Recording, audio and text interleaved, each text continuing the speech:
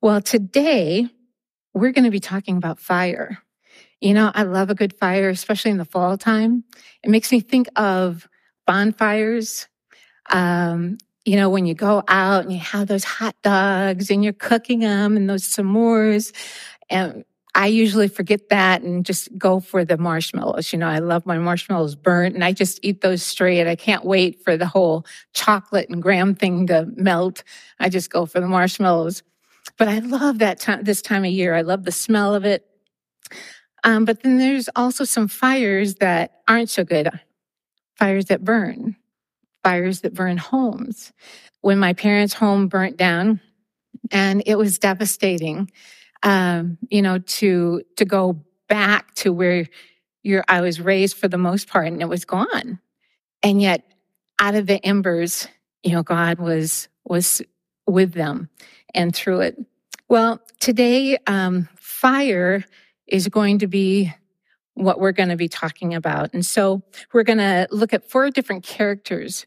Turn to 1 Kings, and we're going to be in either chapter 16, 17, or 18. So we have 4 different characters that we're going to be looking at today. The first one is King Ahab.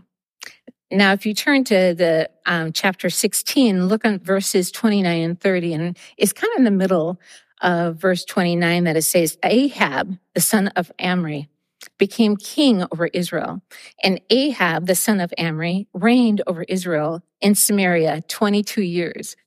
Now Ahab, the son of Omri, did evil in the sight of the Lord more than all who were before him.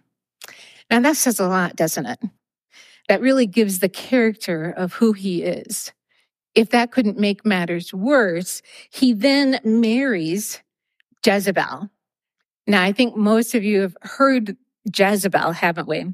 Well, it was after he married Jezebel that Ahab built a temple in Baal in Samaria and even erected, this is something that I can't even believe, he erected an altar to Baal in the temple. Can you imagine? So this being a temple, the church, in addition to the altar to God, there is another altar to Baal, as well as a sacred Asherah pole. So he really had a lot of guts, didn't he? And really did not have the fear of the Lord in him. Now, as a result of that, many of the Israelites strayed as well. God is a jealous God. God only wants us. He wants him to be our God. And that's it. Remember, one of the first 10 commandment is, thou shalt have no other gods before me. He loves us. And, I used to just think those are rules and regulations growing up. It's like, okay, check, check, check. All the no's, can't do this, can't do that. God wanted our love. It wasn't as a check. He desired for us to love only him and no one else. And so the 10 commandments came about. So as a response to Ahab, he sends prophet Elijah. Now we don't know much about Elijah, at least up until this point. And even through the story, we get to find out a little bit more about him. So if you turn to chapter 17, it talks about who Elijah is. 17 verse 1. It says, now Elijah, who is from Tishbe in Gilead, told King Ahab. Okay, so just that little bit tells us a lot, doesn't it? Well, it tells us where he was from, but it also tells us that a prophet is someone that hears from God and speaks those words to the people. Now, can you imagine going to the king? That would be like going to the president here and saying, you're not doing things right. You're actually going against what God's told you to do. And back then, if you upset the king, they didn't send you to prison. They didn't slap your hand. They just cut off your head. Didn't even waste time. So here he was, and he goes to the king, and it says, As surely as the Lord God of Israel lives, the God I serve, so we also find out that he serves the God, the Lord God of Israel, there will be no dew or rain during the next few years until I give the word. Now, this is the word that God gave him to give to King Ahab. Why did he give this word? To make himself popular? To go down in the book? Because God told him. That's what God told him to do. Now, I want you to think, we're in a community of farms. What would happen if someone told us it's not going to rain in the next few years? Not a drop, not dew, nothing. What's the corn going to look like? What's the wheat going to look like? What are your flowers going to look like? It's going to be bad, right? In, I think it was July, that we had maybe 3 weeks of no rain. And by the third week, our grass was no longer green. It was brown. It was brown. It was crusty. And it wasn't growing. Nothing. And that was only 3 weeks. He was saying after a few years, it's not going to rain until I say the word. God was good. He kept his promise. But God is merciful, isn't he? God longs for us to hear him. He longs for us to be obedient. And so he sends Elijah back after 3.5 years. Can you imagine what that must have felt like to go back to the king after 3.5 years of no rain, no dew, no nothing? And so he goes to him and says, because it was interesting, when King Ahab saw Prophet Elijah, what would you do? What would you say to him? He already told you up front, this is going to happen because you have not followed the Lord your God.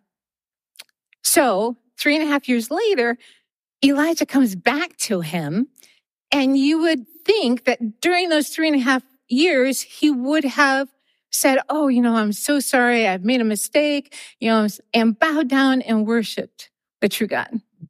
He did not. Instead, looking at verse 16,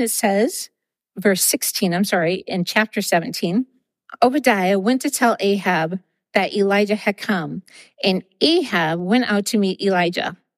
When Ahab saw him, he exclaimed, so is it really you troublemaker of Israel?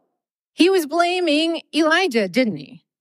You troublemaker. It's all your fault. It's not my fault. It's your fault. But good for Elijah. He didn't back down. He goes, he didn't go, oh, I'm sorry. That's probably what I would have done. Don't kill me. But instead, he says, I have made no trouble for Israel.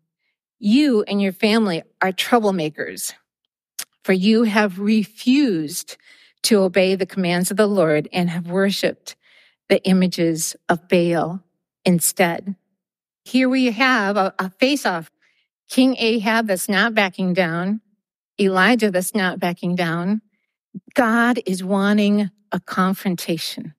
The God of Baal, the Lord God of Israel.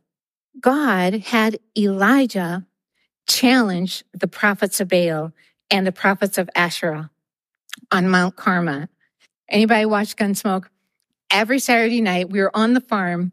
Gunsmoke was first. It must have been like at 6 or 7 o'clock. And so here, Matt Dillon, all you see is his back, and he's walking. And the villain is over there. And, he stops, pulls out his gun. And of course, he always wins, right? The bad guy is shot, sent away. That's what this is, a challenge between God and the God of Baal. And so now, if you turn to verses 19-21, it says, Elijah is saying this, now summon all of Israel to join me at Mount Carmel, along with the 450 prophets of Baal and the 400 prophets of Asherah, who are supported by Jezebel. So Ahab summoned all the people of Israel and the prophets to Mount Carmel. Then Elijah stood in front of them and said, how much longer will you waver, hobbling between two opinions? If the Lord is God, follow him. But if Baal is God, then follow him. But the people were completely silent. They said nothing. He's giving them a challenge. Is God going to be your God? Or is Baal going to be your God? Who is the real God? Whoever the real God is, worship that God. As we're reading it, we're going, man, what's wrong with these guys? How come they don't get their act together? All they have to do is just bow down to God. The Lord God, we know God's God. Why do you have to go through all of that? But in a sense, don't we do that as well? It's basically serving more than one God. I remember when I was in Taiwan and I felt like God was calling me. Rick, my husband, and I had been separated for 13 years, but Rick had a miraculous conversion and God completely healed him. I thought, oh, that's great because I'd seen it before. Things have changed. 2 or 3 weeks, things will go back to where they were. And so I just said, okay, that's great.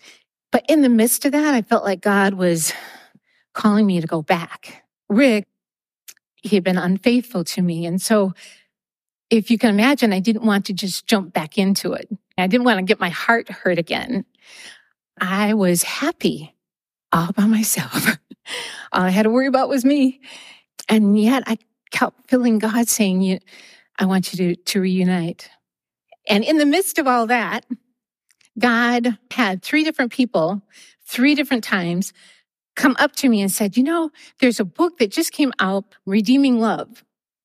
It's an amazing book. It's about Hosea and Gomer and that story there. Well, I know Hosea and Gomer. And was it Gomer she was the one that was unfaithful? And I'm going, okay, yeah, thanks. But no, I'm not going to. I didn't say that to that person. But I just thought, okay, thanks.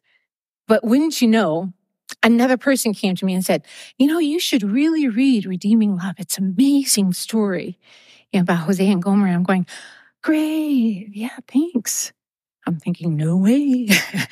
I am not reading that because God's probably telling me you're going to go back with him. He's going to be unfaithful and it's going to be just like before. And I'm going, no, I don't think I want to hear that. The 3rd time.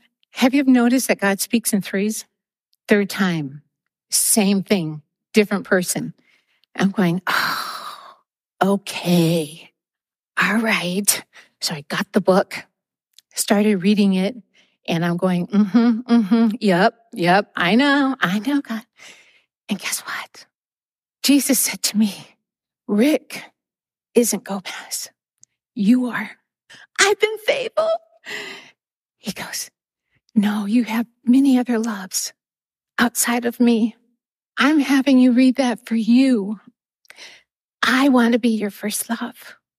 I was in Taiwan serving him, and yet I had allowed other things, good things, but other things to take the place of my first love to him. So we are many times no different than the people of Israel. We allow things to come in. Maybe sometimes it's success. Maybe it's our finances. Maybe it's popularity or sports. Maybe it's the media. When you wake up, what's the first thing you look at? Do you look at Facebook or do you get into the Word? So the challenge, let's keep going. Verse 22, and then Elijah said to them, I am the only prophet of the Lord who's left. Now that wasn't the case. It told earlier that Obadiah had kept 50 on each side. So he wasn't the only one. But at that point, when he was in Mount Carmel, he was the only one and the other 100 were hidden. But Baal has 450 prophets.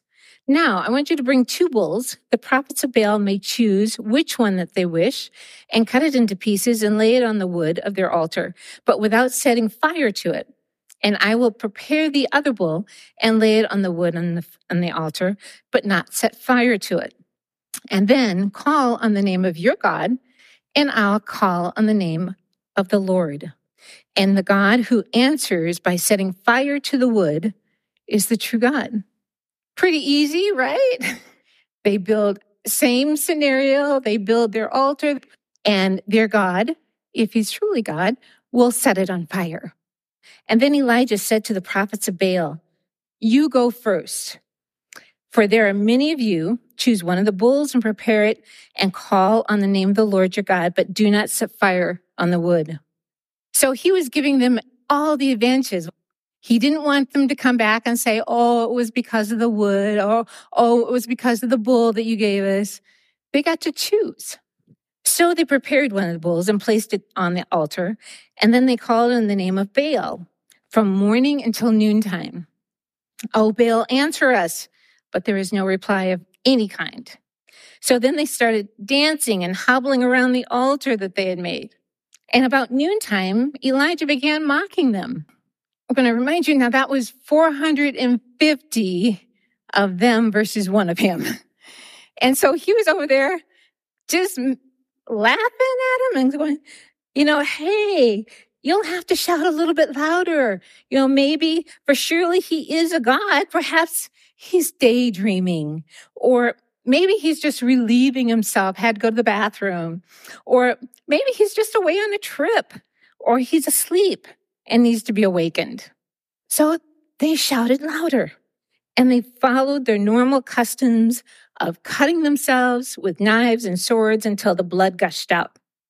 They waved until the time of the evening sacrifice, but there is no sound, no reply, no response.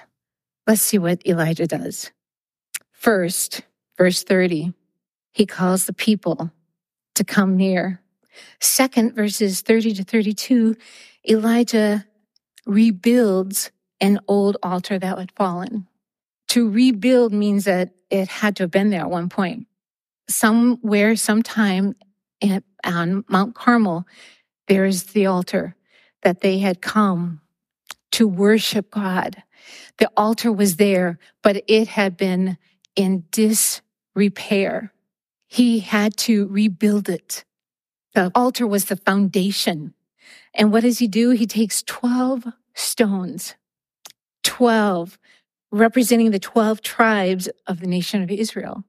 When you think of altars, you could tell the spiritual temperature of Israel by how the altar looked. When the altar was in disrepair, the people's lives were in disrepair.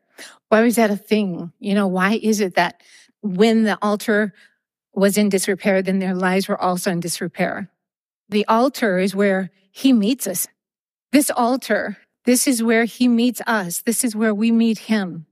It's where we lay our lives down and just lay it bare before him to say, Father, whatever it is that's going on within us, I just lay it down before you. I'm so sorry. Next, he would put the wood in order and cut the bull in pieces and lay it on the wood.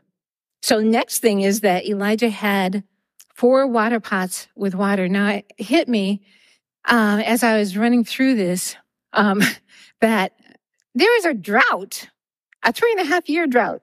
Where'd he get that water? I'm thinking it was God. 4 jars of water. How many times did he ask him to refill it? 3 times. The wood was wet. The sacrifice was wet.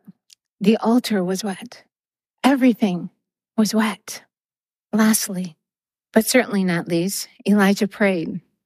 Let's look at his prayer. And remember, the Baal prophets prayed for at least 6 hours.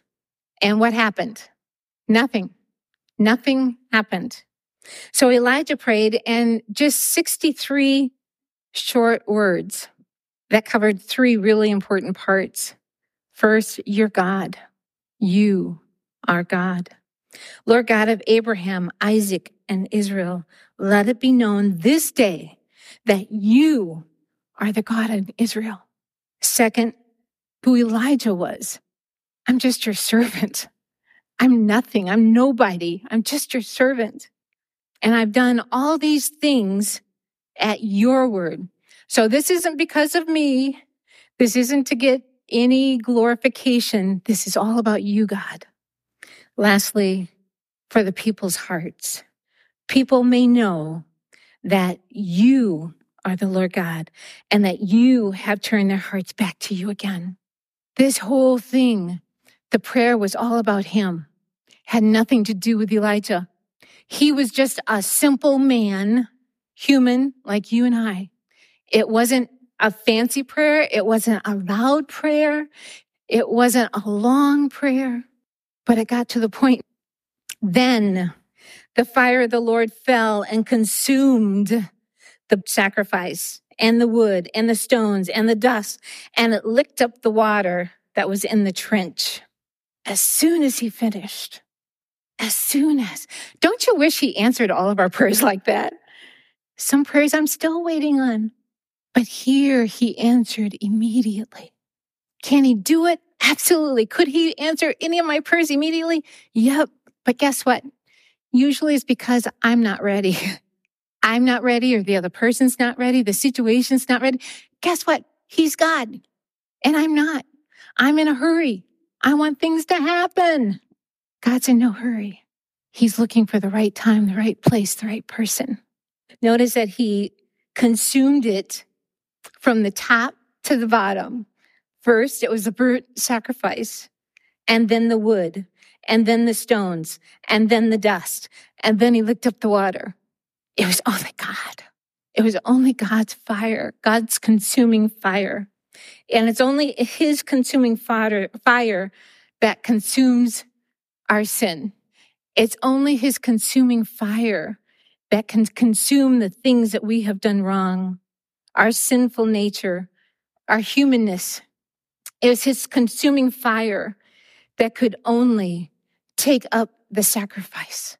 It was only his consuming fire that consumed the stones. He consumed the stones, the stubbornness, the hard-heartedness. He will burn away any other foundation in our lives other than the rock of Jesus. The fire of God even burned the dust away, those little besetting sins, anything to keep us from being fully in love with him.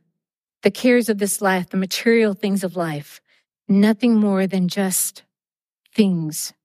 But they consume us, don't they? They consume us. What was Israel's response?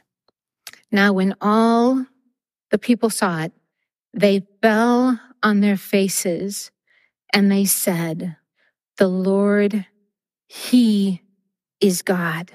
The Lord, he is God."